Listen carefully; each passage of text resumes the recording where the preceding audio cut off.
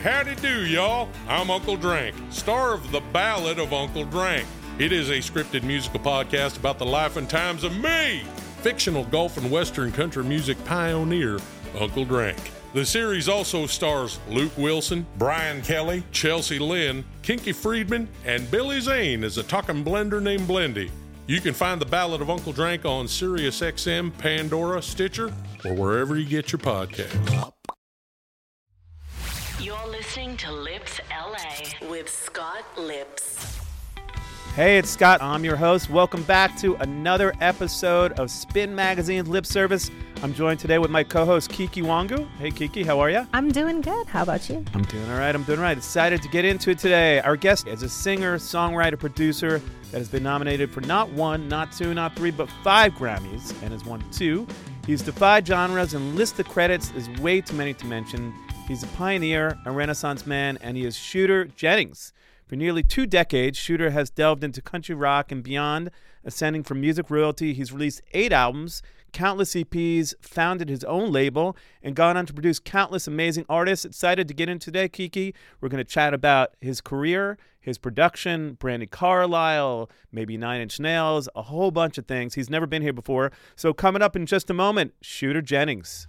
You're listening to Lips LA with Scott Lips. Our show today is brought to you by the fine folks at Thursday's Boot Company. You guys have seen me rocking these boots in every other picture I have on Instagram. I'm always repping them. Thursday's Boots is a bootstrap startup that makes the best handcrafted boots and sells them direct to consumer at some of the lowest markups in the footwear industry. Thursday's Boots' tagline is highest quality, honest prices, because they use some of the best materials like full grain leather, supple glove leather lining, and gold standard Goodyear welt construction. Thursday's Boot Company sells their boots at prices starting at just $149 with free shipping and returns. They've been featured in all the best fashion press, from Esquire to GQ to Cosmo and Vogue. More importantly, they've gotten over 20,000 5-star reviews from real customers. Thursday's Boots are perfect for people who understand quality and don't want to pay a high retail markup for a great-looking pair of boots that are built to last. So check them out at Thursday's Boots on Instagram. My favorite shoes, my favorite boots. You always see me repping them. You'll love it. You're listening to Lips LA with Scott Lips. Welcome me to the show, Shooter Jennings. How are you, my friend? Good, man. How are you? We're doing great. Great to have you here. You're actually on the other end of this time because you have your own radio show, your own podcast too. Right. What do you prefer, by the way? Man, I mean, well, the podcast was kind of a one-off thing several years ago, but I really enjoyed doing that. There was a lot of work. It wasn't like this, though. It wasn't like an interview thing. It was more like a episodic kind of Stephen King-esque. Yeah, probably. That's a good way to putting it. But yeah, I love doing the radio show though. I've had it 16 years and it's really a huge part of who I am and over the years it's kind of kept me, because it's a music show, right? So I kind of have to program an hour and 45 minutes of music for every episode every week. And it's like I end up having to just constantly keep up with like what's being released, and kind of be invested in that. And I really enjoy that. And I know your influences are everything from, obviously 9 Inch Nails to tons of other stuff. We'll get into that. But how deep can you go on your own show? Can you get into the rock world a little bit, or is it mostly? Oh yeah. Okay. It's on Outlaw Country, but like they, so they kind of asked me if I would be interested in doing a show. I think they kind of thought that it was just, they've over the years given different artists like their show, and it lasts like a couple months or a year or something. I don't know that they knew I was going to hang on for 16 years because I'm like the oldest DJ on the show. I've been there the longest, but you'll be 95 hosting a show. There you go. Like Santa Claus music. I'll tune my in. channel. No, in the very beginning they kind of, the way they usually set it up for people is they have like a bunch of songs that are in their system, and then I would they want me to pick a couple like leading in and out of the breaks, and then I'd go in and do like 3 or 4 shows at a time, and I wasn't feeling that, and I asked him, I said, hey, can I just do it at home and then I'll send you everything? And we started doing it that way, and once I did that, it was like because I just wanted to play everything, because I was thinking at the time, I mean, I'm 43 now, I was 26 or something when I started it, and I was on the road all the time, and me and the guys in my band would listen to all this music on our bus, and it would be like it could be anything from Nine Inch Nails or like, Metallica or whatever to the Sex Pistols to like, Robin Trower or like David Allan Coe or like whatever it was we were listening to. And I kind of was like, I want to do what we do in our hang and do that on the air. And it kind of, it speaks to me because as I'm sure you guys, like as being people who were surrounded by MTV for so long, there were genres that were like defined, like Yo MTV Raps, but it was all on one channel, and it was like you kind of became aware of everything that was coming out. You knew about all these different types of artists, really except for country in a way. But so for me, it was like I wanted to just do it that way. I wanted to pick everything and kind of do, and they said, sure, you can do whatever you want. And then, so yes, to answer your question, I go into all kinds of music. I play, sometimes, it'll be classical bits, or sometimes it'll be like Sam Kinison clips, or sometimes, it just doesn't matter. So we might hear like Slayer on the Outlaw Country channel. Yeah. I mean, go that deep. I'm not a huge Slayer fan, only because it was like when I like Slayer, but like when it gets to where there's no like groove to it, so there's like limits to how far, but I mean, I like Norwegian death metal, because that stuff has these slow jams. That's awesome. That's my shindig right there. Oh yeah, I love that. Mayhem and that's some dark shit. That's very dark. Oh my god, almost disturbing. Yeah, I like that about it.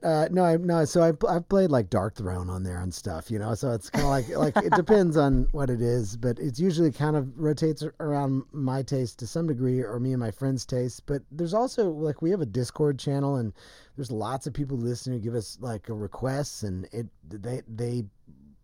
runs the gamut. Like, Faith No More, and then the next thing will be like some bluegrass thing from back in the day, like or Bill Monroe or something, so. I love it. Well, it's awesome. There's so much to talk about. Obviously, a new record with Yellow Wolf that came out earlier this year, and the touring that's been going on nonstop. But more importantly, the show is your story. It's your life. It's a little bit about how I built this, sort of the rock and roll version of that. So if you don't mind sharing some stories, taking it back to the beginning. Sure. I think you grew up in Tennessee. I did. Grew up in Nashville. Moved here when I was 20. So I've been here longer, but I grew up in Nashville. My dad was from Texas. My mom's from Arizona, but they were living in Nashville doing the whole thing there when I was born. And I don't know, I was a rock kid first, really. So to me, I didn't really like this. There was really not my type of scene happening there in Nashville. It was like New York or LA was like the move, and I had quickly fallen in love with LA for a lot of reasons. I mean, when I was a little kid, my dad did a movie here. They did Stagecoach, and we moved to a hotel here for like a couple months over a couple different periods of time. And I like wanted to live here then. And, I always say the Muppet movie is the reason why I moved here, but it really is kind of true. Like when I was a kid and I saw that movie, I was like, that's where I want to go. Who would have known that the Muppet movie was a huge influence on Shooter Jennings? That's awesome. Man. And it continues to, like Paul Williams and the Rainbow Connection, some of my favorite songwriting of all time, But you were on tour a bunch as a kid with your dad, and I was. Some of your early musical memories or being on tour. Let's talk about that a little bit. Yeah, I mean, it's weird because you take a lot of that for granted, kind of like when whatever your parents did, you kind of were like, oh, that's what my parents do. But I would travel, when I was really young, I traveled all the time. And then once I kind of got into school, it would be just during the summers. But yeah, I remember being on tour with Willie, and his kids are still really good friends of mine. His daughter Amy particularly, and I have been really close friends our whole lives. And then there was the Highwaymen. I remember, like, because there were two. The Highwaymen happened in '84, so I was like 5. Wow. And I remember we went to Germany, and I remember we went to the Berlin Wall, and people were looking over the wall, and there were guns pointed and stuff. Oh my gosh! I remember they brought dogs on the bus. I remember that. It was a very faint memory, and then we went to then in '89 was the Highwaymen 2.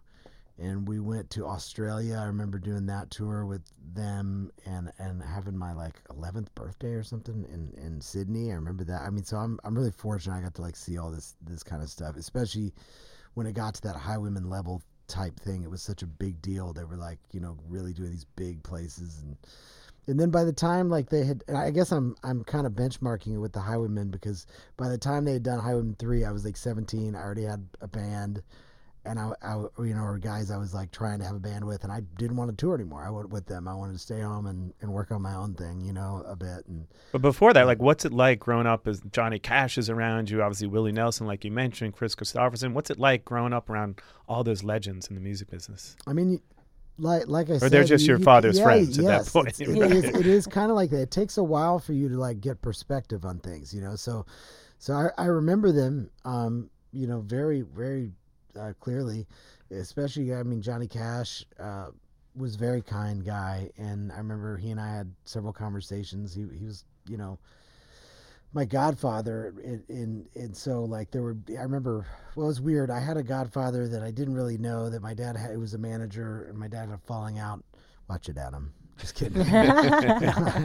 No, he had a falling out with the guy, and I remember he like let me pick a godfather, and I picked Cash. I was like 7, or something. And that guy looks cool. this one. I just remember he was warm, and he was around, and I knew they were really good friends. It was like, but and like my dad's kind of best friends, because Cash didn't really. He lived part of the time in Jamaica, part of the time out in Hendersonville. So my dad's really closest friends were like Tony Joe White, who he hung out with all the time, George Jones, who he hung out with a lot. They were in town, And of course Willie, but he lived in Texas, so they were kind of, so I would see them around in the touring, vehicles to what, to some extent.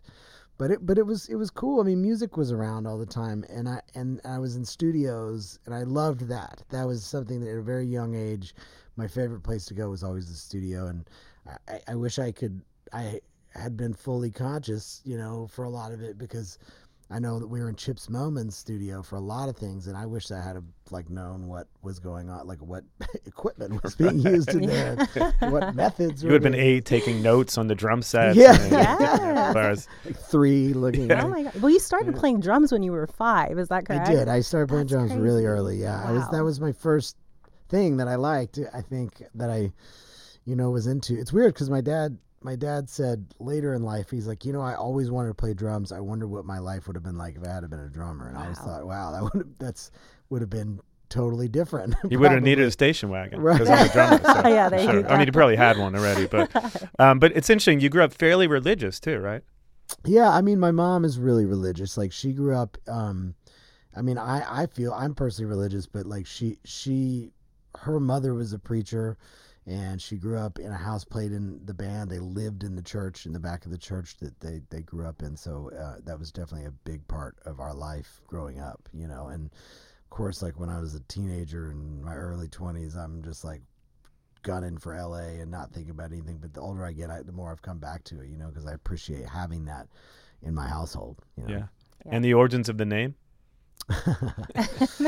I mean, the story that everybody always told everybody is I pissed on the nurse, and that's why they call me that. But I think they were on the fence about it, and then that sealed the deal because there was a kid. It's funny. There was a kid, and my mom went to church, and there's a woman that was there who had a kid. They named their kid Shooter, and my mom thought that was really funny. And now, that's where they got the idea for the name. And then now, if you go to Nashville, there's a station called Hippie Radio, and the Shooter Stein is on it all the time. He has like a home alarm company, and he's always like advertising his and I was like, that's actually where I got the name. Is that the home alarm guy? Yeah. But the other story is great, so we'll just stick with the other story. Yeah, we'll stick with the cool one. And growing up, would you say you were like an MTV kid? Obviously, is that sort of your first introduction besides being on the road with your dad? Do you feel like that was sort of where everything started for you? Yeah, it was like 2 different worlds, really. I kind of I loved my dad's music. I always did. And he would, they were very musical, my mom and dad, so they would play, listen to music in the house or by other artists and stuff. Not like normal people, not like regular people listen to music in the house, though. It wasn't like we had music playing all the time. It'd be like if he found an artist he liked, he'd play it in the house, and he'd listen to an album 1,000 times in his room, But yeah, MTV was huge for me. Like when I was God, I mean, it had to. I remember my mom didn't want me to watch it at first because like Madonna and Prince and all these stuff. Of course, I just want to watch it more. Yeah, of course. And I love Prince. He turns out to be my dad used to say he's a great guitar player though, because she would be so about the imagery and the Yeah. sex stuff. But And Madonna, all those artists. back yeah, then. yeah, and then Madonna with all the anti-Jesus stuff or whatever it was, the controversial religious stuff she would do. So yeah, I couldn't wait. I remember I saw my buddy and I talked about this years ago too. It was like Faith by George Michael. I remember like seeing that and being like, I don't think I want to do that. You know, it's like it was such a cool, like that was a first early impression. Guns N' Roses, of course, was I was 6 when Appetite came out, but it really took like 2 years to catch on. So I was about 8 or 9 once like Sweet Child of Mine was like a big hit, and I remember being like thinking that sounded like a skeleton singing to me. Like when I heard Axl's voice, like it was intimidating to me, you know, and I was like, this is the most dangerous, cool music I've ever heard. And then it kind of just led me, I was obsessed after that. Like I watched MTV all the time. You know, I'm a Beavis and Butthead kid, like generation. Even though I was like Beavis and Butthead's age in the show in real life. Do you know what I mean? So like, that's where I was, you know, so I had the greatest life because I got to experience the 80s as a kid and then the 90s and the rock and roll explosion.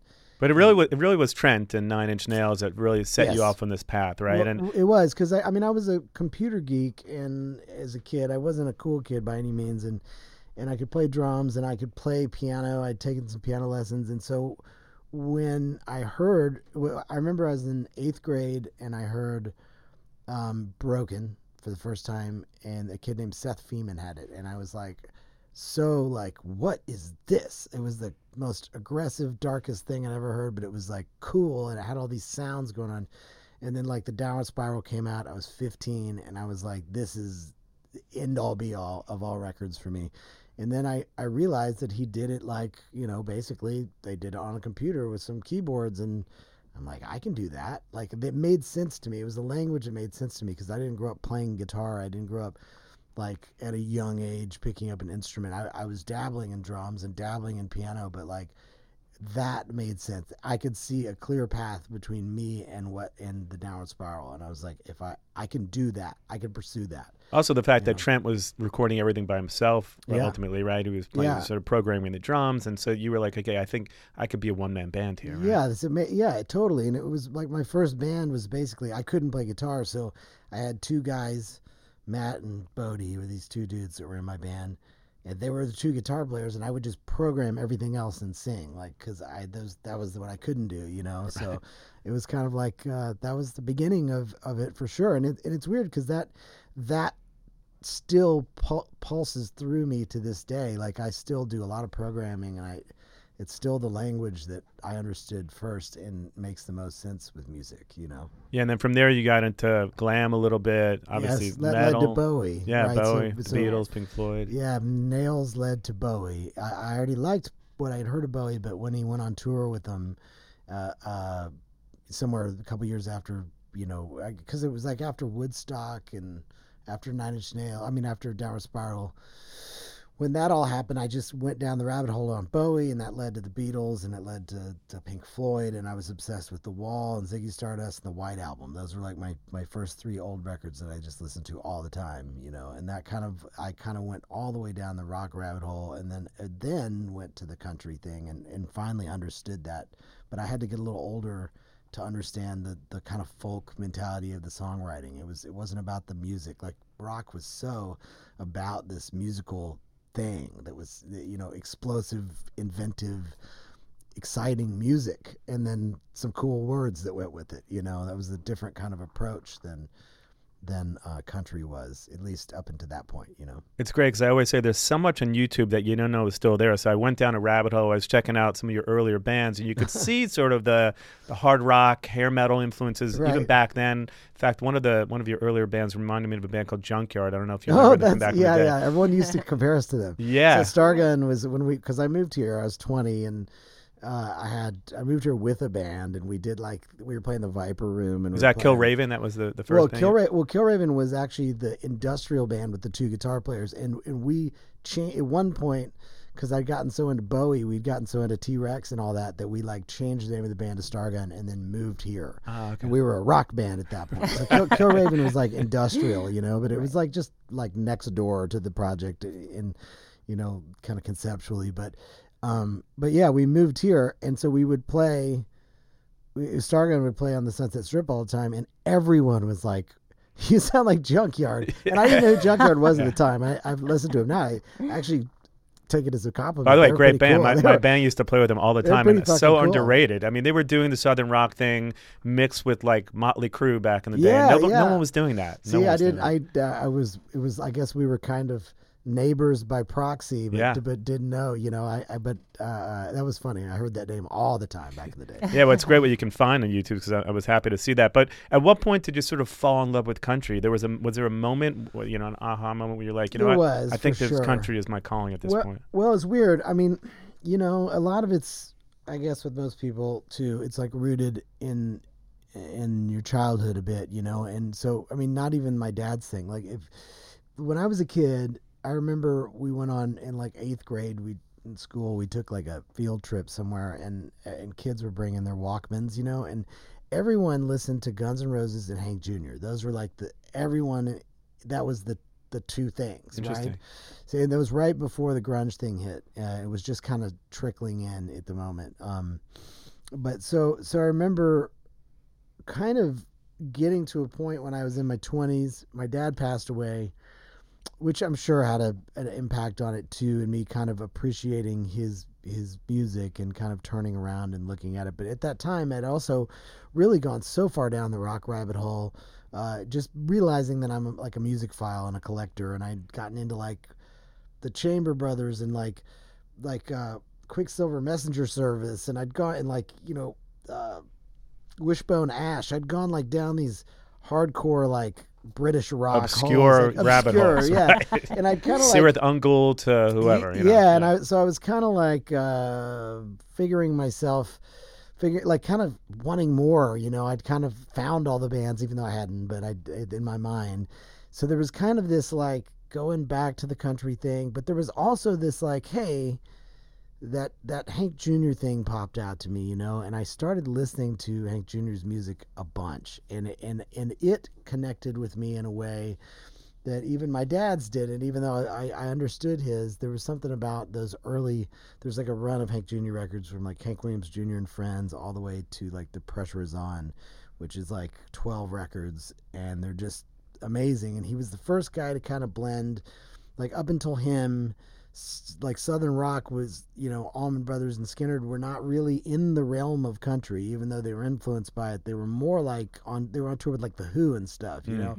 So he kind of brought those bands, that style, into country, which is now being like perverted still to this day by all the pop country things and how they do that. But it was really Hank Jr. that did that first and kind of merged the path of Southern rock and country in a way. And coming from this kind of Southern rock, hard rock thing that I was in, it was like a gateway drug to the old country. And then eventually Hank Sr., I would assume. That's right, but it took me a long time to really even like Hank Sr. because it, like Bob Dylan did, it took me a long time, and now he's like one of my favorites of all time, if not my favorite of all time. But like songwriter, it's like it just took me a minute to get to that. And Hank Jr. was kind of the pathway to that, By the way, when you're growing up with when you're around your dad and such iconic music, do you realize what an impact he's having on music at that point, or are you too young to really realize I'd heard stories. His legacy? Heard stories from him, from other people, understood that he made a huge impact.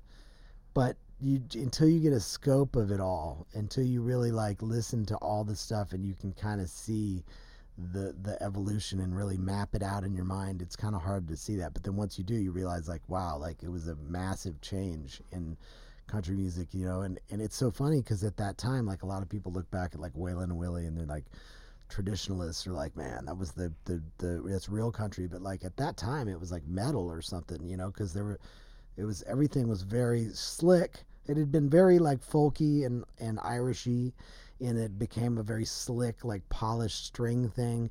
So for them to come and be doing this like raucous, like upbeat, like funky rhythm riffs, kind of singing about drugs, and there'd been drinking songs, but they were usually like had a moral to them. They weren't like celebrating excess. But Yeah.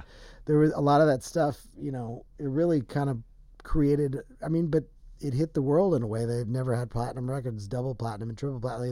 They all of a sudden that was catching on like at a time. And it's also weird. It's weird how country does that. It's always at a time when the world is in conflict and everybody's really divided, that country comes and has this wave.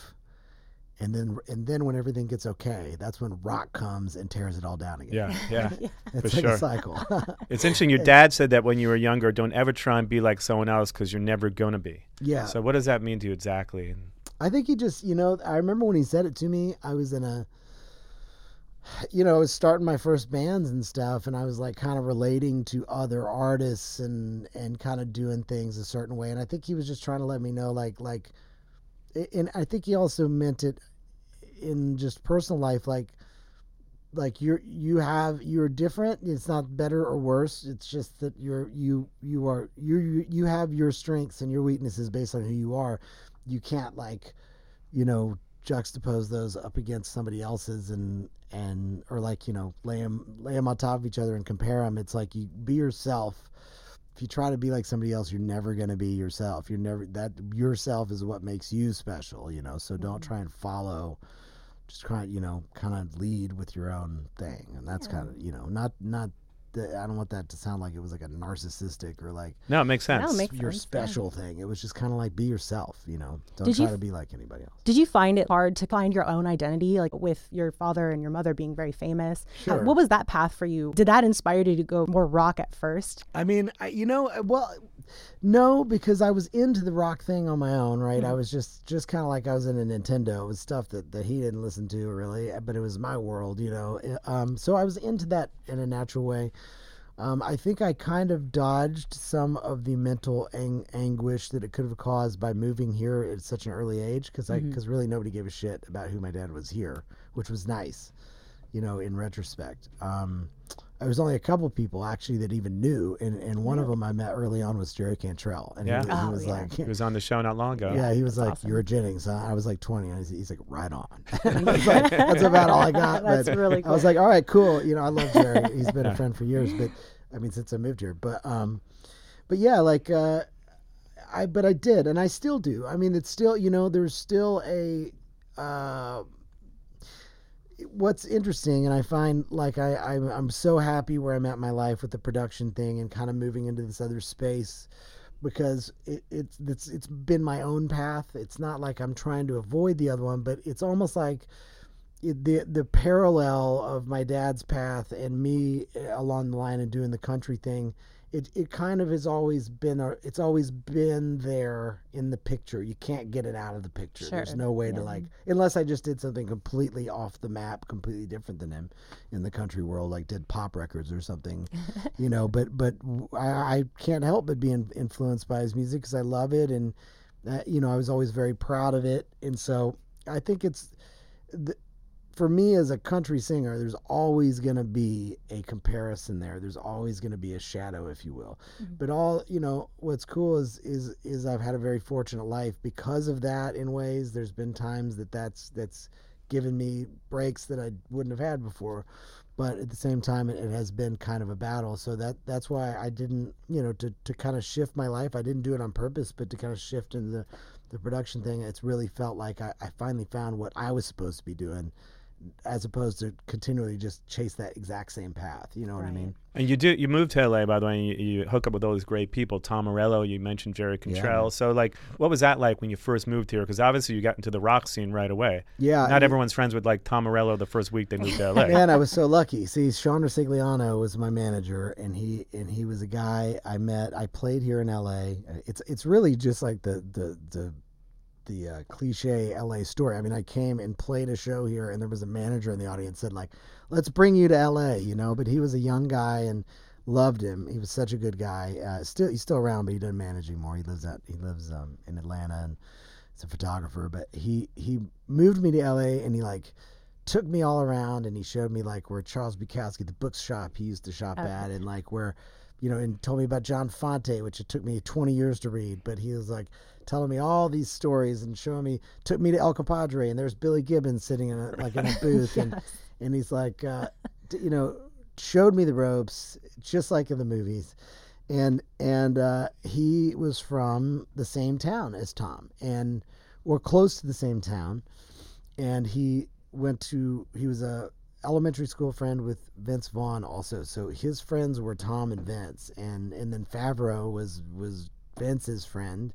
So like he kind of pulled me into this circle that was those guys. And so they would start coming to shows, but Tom was like very, very quickly liked my band Stargun a lot, and he would come to all the shows and brought all these people, and we became really close, and we'd go to his house all the time to these parties, and there'd be like all these people there that I was like, oh my God, that's Twiggy, and that's like this person, like I couldn't believe it, and then you went on to work with half of them. Yeah, I did. But I mean, and like so many of them are like really dear friends of mine now that I'm older, and it's been 23 years, it's like, but Tom, I mean, he produced an EP on my band that never came out, and we did all this stuff with us, and I worked with him, recorded his demos for him for his for like the Night Watchman thing, and our lives across. And then both of us had a son on the exact same day, coincidentally. Amazing.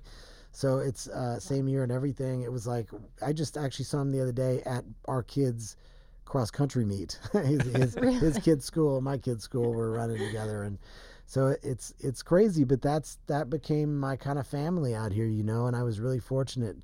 It really was like, though, it was so outside of my dad's realm, right? Like, there's no way that my dad could have like introduced me to Tom. It was like I had found this other place, and it kind of was the beginning of that. And it was really like when you're a little kid and you're watching MTV and you dream, hey, I want to go there, because if I go there, I'll meet some like rock stars, and then like maybe get to be in a band or like break it with our band. And that's like kind of exactly what happened. It took 20 years, but like to figure out my place, but like it really is that dream. I mean, you just got to go there. You got to just put yourself in the mix, and you never know what'll happen. Well, yeah, you mentioned one of the greatest records of all time, Appetite, and you went on to work with Duff, obviously. But before that, even I didn't even know this when I did a deep dive, that you were considered for Velvet Revolver. So, which is a great fact about you that I did not know. So, how did that come up? And we'll talk about your solo records too. And but that's something I think was like something I don't think a lot of people know. Weirdest thing.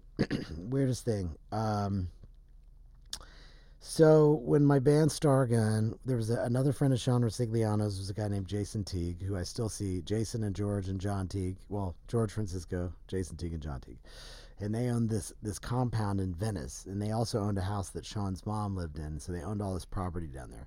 And they were these kind of, at that time, very successful real estate guys, but like also like to have parties and like, throw big bashes. And so they liked our band, and they would hire Stargun to play like their 4th of July party and do all this stuff. So I remember one of those, and I guess this would have been like 2002.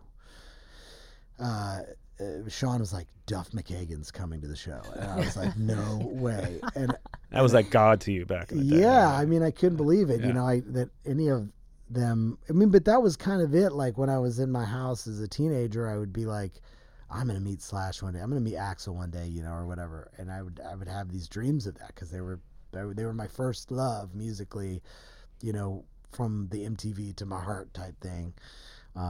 But so like, and Danzig, those two. Danzig 1 was my first record I ever bought with my own money, though. Did you ever see the video of Glenn getting punched out? It's like the greatest video on YouTube ever, by the way. I've seen it. I like Glenn. I rewatch that constantly. I don't know why, but I'm obsessed with that video. Anyway, go ahead. I digress. So we're at this thing, and Duff showed up, and I got to meet him, and he liked the band, and he definitely probably saw the Guns N' Roses influence in our band and in the way we sounded, because it was definitely there. I was a big fan of the Use Your Illusion records. I know that's a topic of contention. Right. I've got, if you talk to Tom Morello, we've argued for years about it, because he hates those records, and I love those records. Yeah. Like I love every song on them. I don't know if we needed 36 songs, but see, that's what Matt Sorum says. I love Matt. I mean, I think there's a 24 4 good Nope. songs. I don't know. I wouldn't give up Bad Apples. I wouldn't give up Yeah, no, I like Bad Locomotive. Apples. Yeah, I like I that. mean, I'm pretty tied up. I Yeah. mean, there's some There are some amazing gems fucking on there. records There on are, this. there And are. now they have that, like, if you think that's enough tracks, have you seen that expanded one that's like about to come out? It's like 100 and something tracks. And I it's don't know. like We don't need live. all those Wow. tracks. We That's need, what- I need every wants one all of of them. them. I wanted one more than they gave. No, but like, so he went and saw, he went and saw the show, liked it, and then they were our band had done some shows opening up for Loaded for his band. Sure. And then there was this show that was going to happen at the King, no, not the King, whatever it's called, the Key Club, when it was called Oh, the Key yeah. Club. Because And Ari's I back remember in the Ricky day. that. Diamond Yeah. used Yeah. to do, because I also big Motochrist fan. Like when I first moved to town, Danny Nordahl was the first person I met here Sure. over anybody, and he's still one of my oldest friends. And so Ricky Diamond was doing it was like his night there, and they booked Stargun, and Loaded was headlining. And then we got a call, and I remember my dad had just died. I had just gone and gone to his funeral and come back and was kind of in this weird headspace, obviously. And they were like, hey, they asked if if I would come, that Matt and Slash and Duff, and at the time it was actually Keith. Keith I don't know how I Keith know Nelson. that, by the way. Keith I have no Nelson. idea how I Oh, know wow. Keith Nelson. the that. I was- should not know that. I don't know how I know that. Keith Nelson was the guitar player, and we went and rehearsed. I couldn't believe we were doing like 3 songs. I think we did Whole Lot of Rosie, Paradise City, and It's So Easy. And I went to this like rehearsal room, and then at the last minute, Keith couldn't do it or something, and Dave Kushner, who I had met prior through Sean Rosigliano, and a guy named John O'Brien who passed away. They used to live together, Dave and John, and so I had met him before. And they kind of came and asked me to do this. We did this rehearsal, did the thing, which was like crazy to me, because on one hand I'm like, okay, I'm done. This is all I need to do. And then we did another one, and it's Sundance in January 2003. And that time the guitar player that was in my band came up, and we did more songs. We did like Sympathy for the Devil, a couple other things. And that was really surreal. And I remember I got an email from someone I didn't know. I never heard of their name or anything. And they said, would you consider jamming with Matt and the guys? And I said, no, I'm cool. I got my own band. It's all good. But I also didn't think it was real. Like Right. it was like It some was like a spam random or something. random weird. person, or they're just asking me. But my response was just basically like, it wasn't like I was shooting it down. It was just like, well, I have this other band and I really care about it. And, and then later in the press, like I told that story just the way I told it, which sounded like I shot it down, and they ran with that in the press, and Slash was mad at me, and it was like a whole thing for a minute. And I was like, I just wasn't trying to shoot anybody down. I would have died to be in the band. And there was nobody knew that it was going to reunite and become a thing, like, but at the same time, I wasn't good enough. I'm going to just straight out say, like, I was not good enough a singer to handle like old GNR material. Yeah. Or to do Different that register, thing. right? The way Oh, Axl yeah. sings. Totally. I Yeah. mean, I was like at the top of my register at 20, with like, there's no way I could have done it. But yeah, I felt really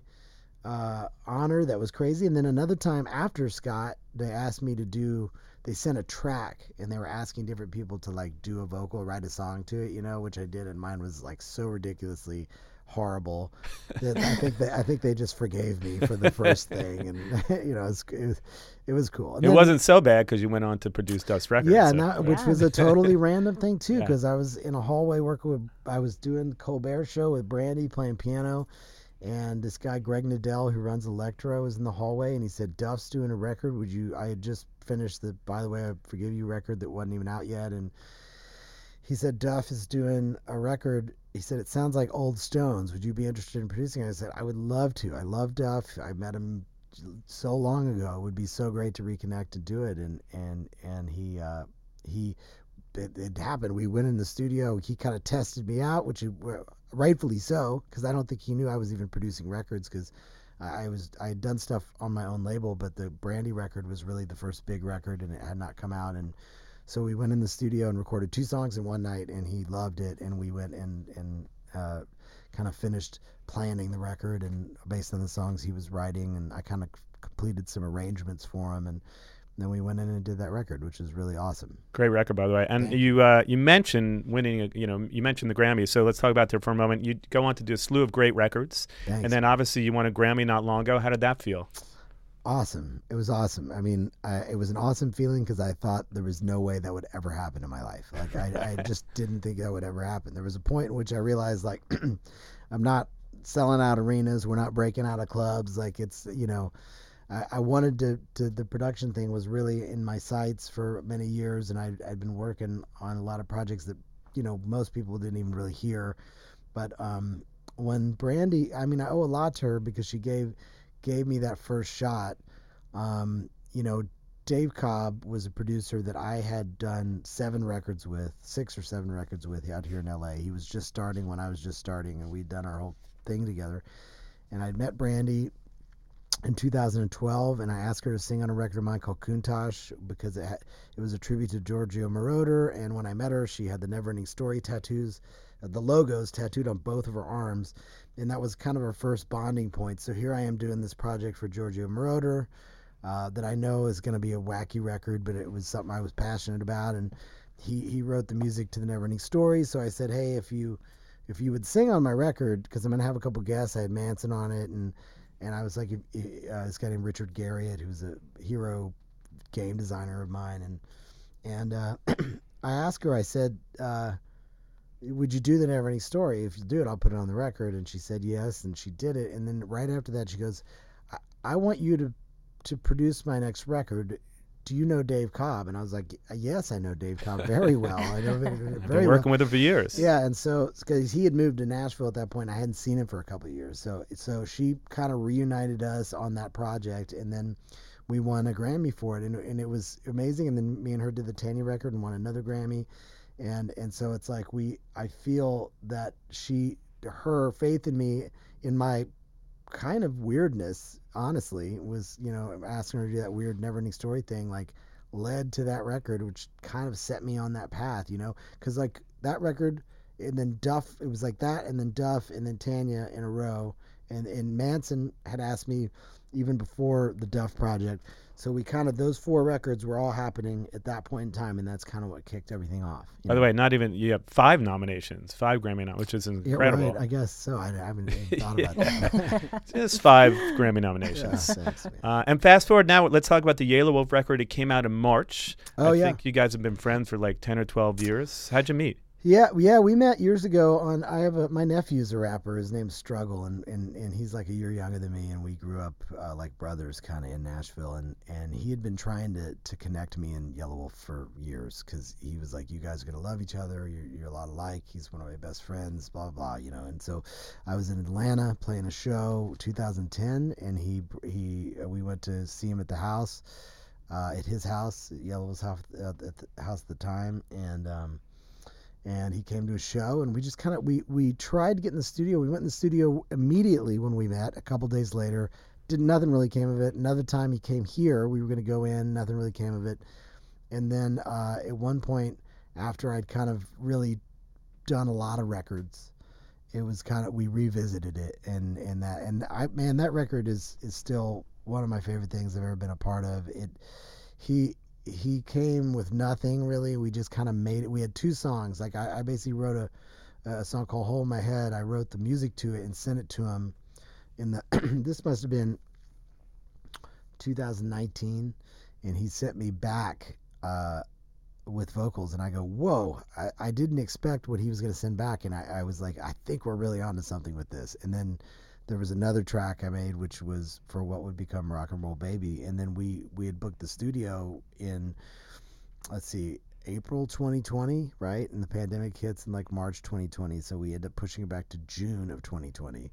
And like 3 days after the whole George Floyd thing happened. And so it was like, we got in the studio, and it was like helicopters and marching, and like in Sunset Sound right there on Sunset Boulevard, and it was like the most intense experience you could ever imagine, because like the way Sunset Sound is set up, there's like 3 studios, and then there's a common courtyard that's outside, so like we'd be in the studio, and then you'd come out, and it's literally chaos. The sound of chaos. Like you can't see anything except for the helicopters. Yeah. At night, curfews, cops, like get only cops out and stuff. I live right there, and it was there was like it was bullets insane. flying into my Craziness. building. I don't know, it was crazy. Yeah, it was really insane. So that was kind of the environment, and we went and made up the record on the spot with all the players that I have like this group that if I have my way, I use them every time on records, and they've been on tons of records with me. But it's like Ted Russell Camp, John Schreffler, and Jamie Douglas, and Aubrey Richmond, who played a little fiddle on it. She's a fiddle player, but really it was the dudes for this record. And we just made including them, like the five of us just kind of made it all up in like 10 days, and then he went home and wrote lyrics to it. But he already had like half of it written too. It's amazing how fast his mind works with melodies and lyrics and concepts and stuff. And it was really, it just felt so special.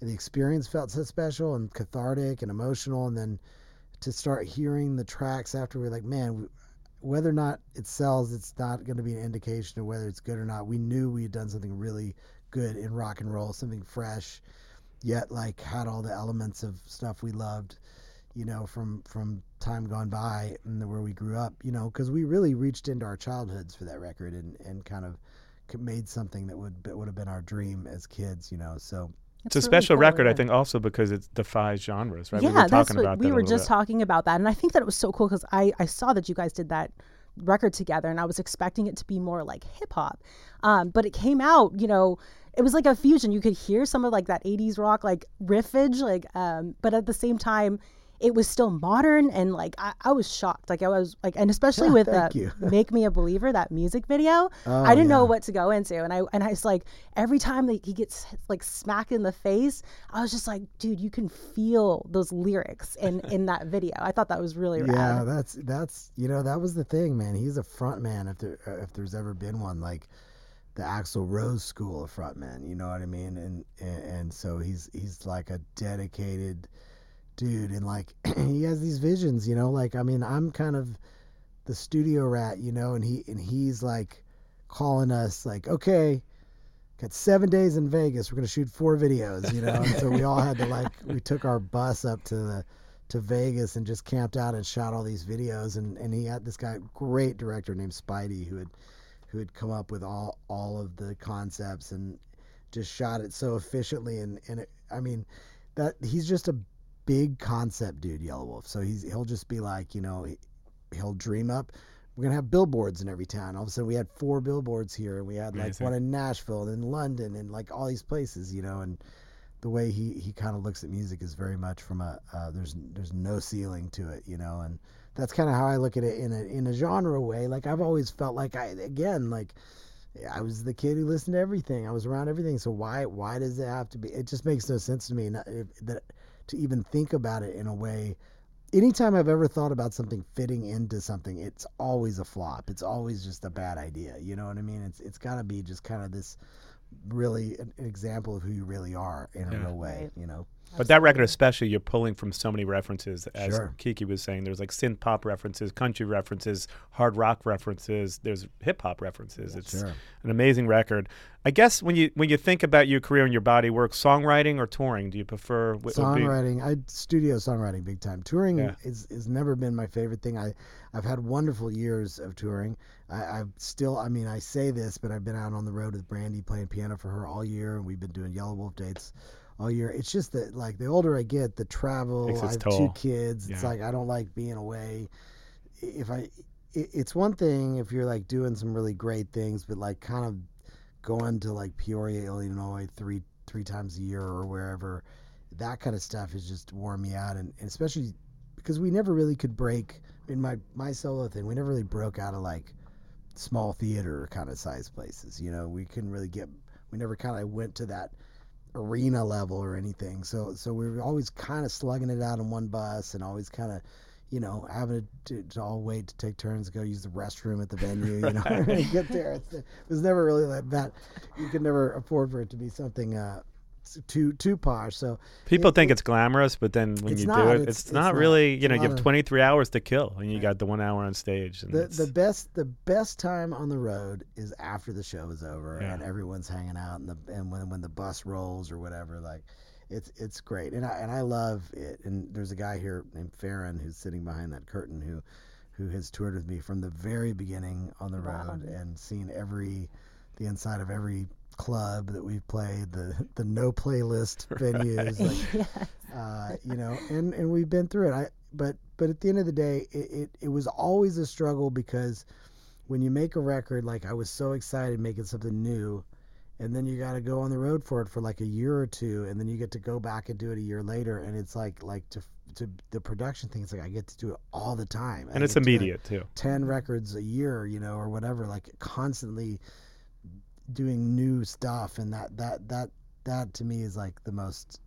that's my happy place, if you will. You know. And speaking of kids, I was going to say I heard this great story about your daughter really wanted to go to the Grammys. Oh yeah, and just tell the story a little bit, because it's great how it all came about. Yeah, she did. My Alabama is because she was, you know, here I am nominated for the first Grammy, and she's like she just wanted to be there, and like the way it was, it's like we were nominated for the album of the year, song of the year stuff, so they put us like in that category, and they charge like thousands of dollars for tickets to get down there in the first place. Wow. Right, to get like even if you're nominated, you can't get tickets.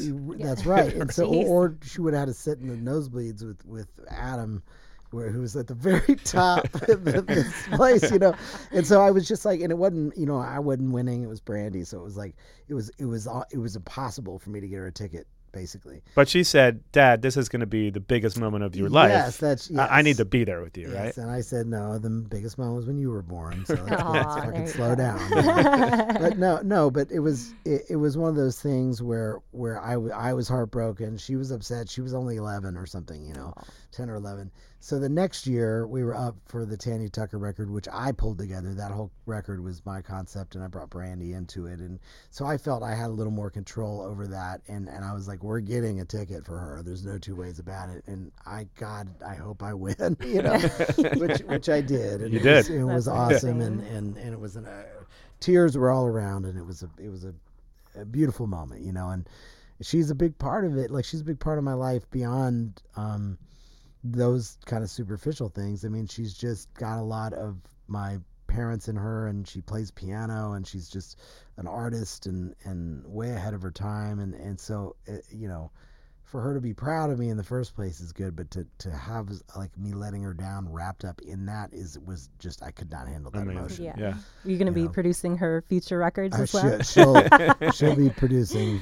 Oh, wow. She'll be producing there you. Go. Before she lets me produce her shit. That's awesome. Amazing. You recently just did a great Beach Life. You did a tribute to your dad. Yeah. Let's talk about that for a moment. And you shared the stage with obviously somebody that you collaborated with before, Lucas Nelson, Orville Peck. And your mom, actually, Jessie Coulter. Yeah. I had to like con her into coming out and doing it. No, you know, Alan, who is really in charge of Beach Life, and he had the idea to do a Waylon tribute thing, which I would have never gone to somebody and said, "Hey, how about I do this at your festival?" Like, he had this idea, but like he had the foresight that it was going to be really something special, because I think I'm just probably a little jaded in the sense that a lot of people have done Waylon tribute shows, and a lot of them I've been a part of, and a lot of them I've said no to, because nobody's ever come to me like to put one together myself. It's usually someone else putting it together, wanting me to be a part of it, you know, to kind of validate it. So when he kind of came with it at first, I didn't know what to think, and then, you know, Adam and I spoke a bunch about it, and I was like, okay.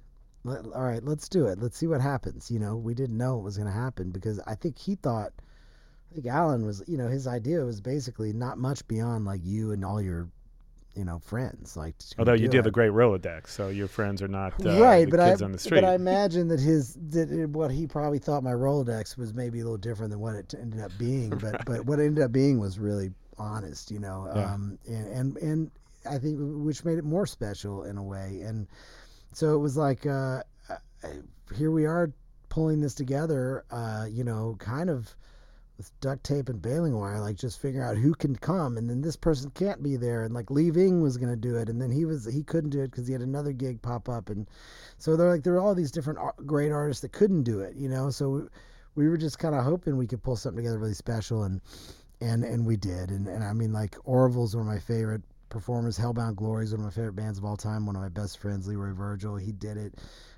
John Brennan from The Real World, who's become a dear friend of mine over the years and is a great singer.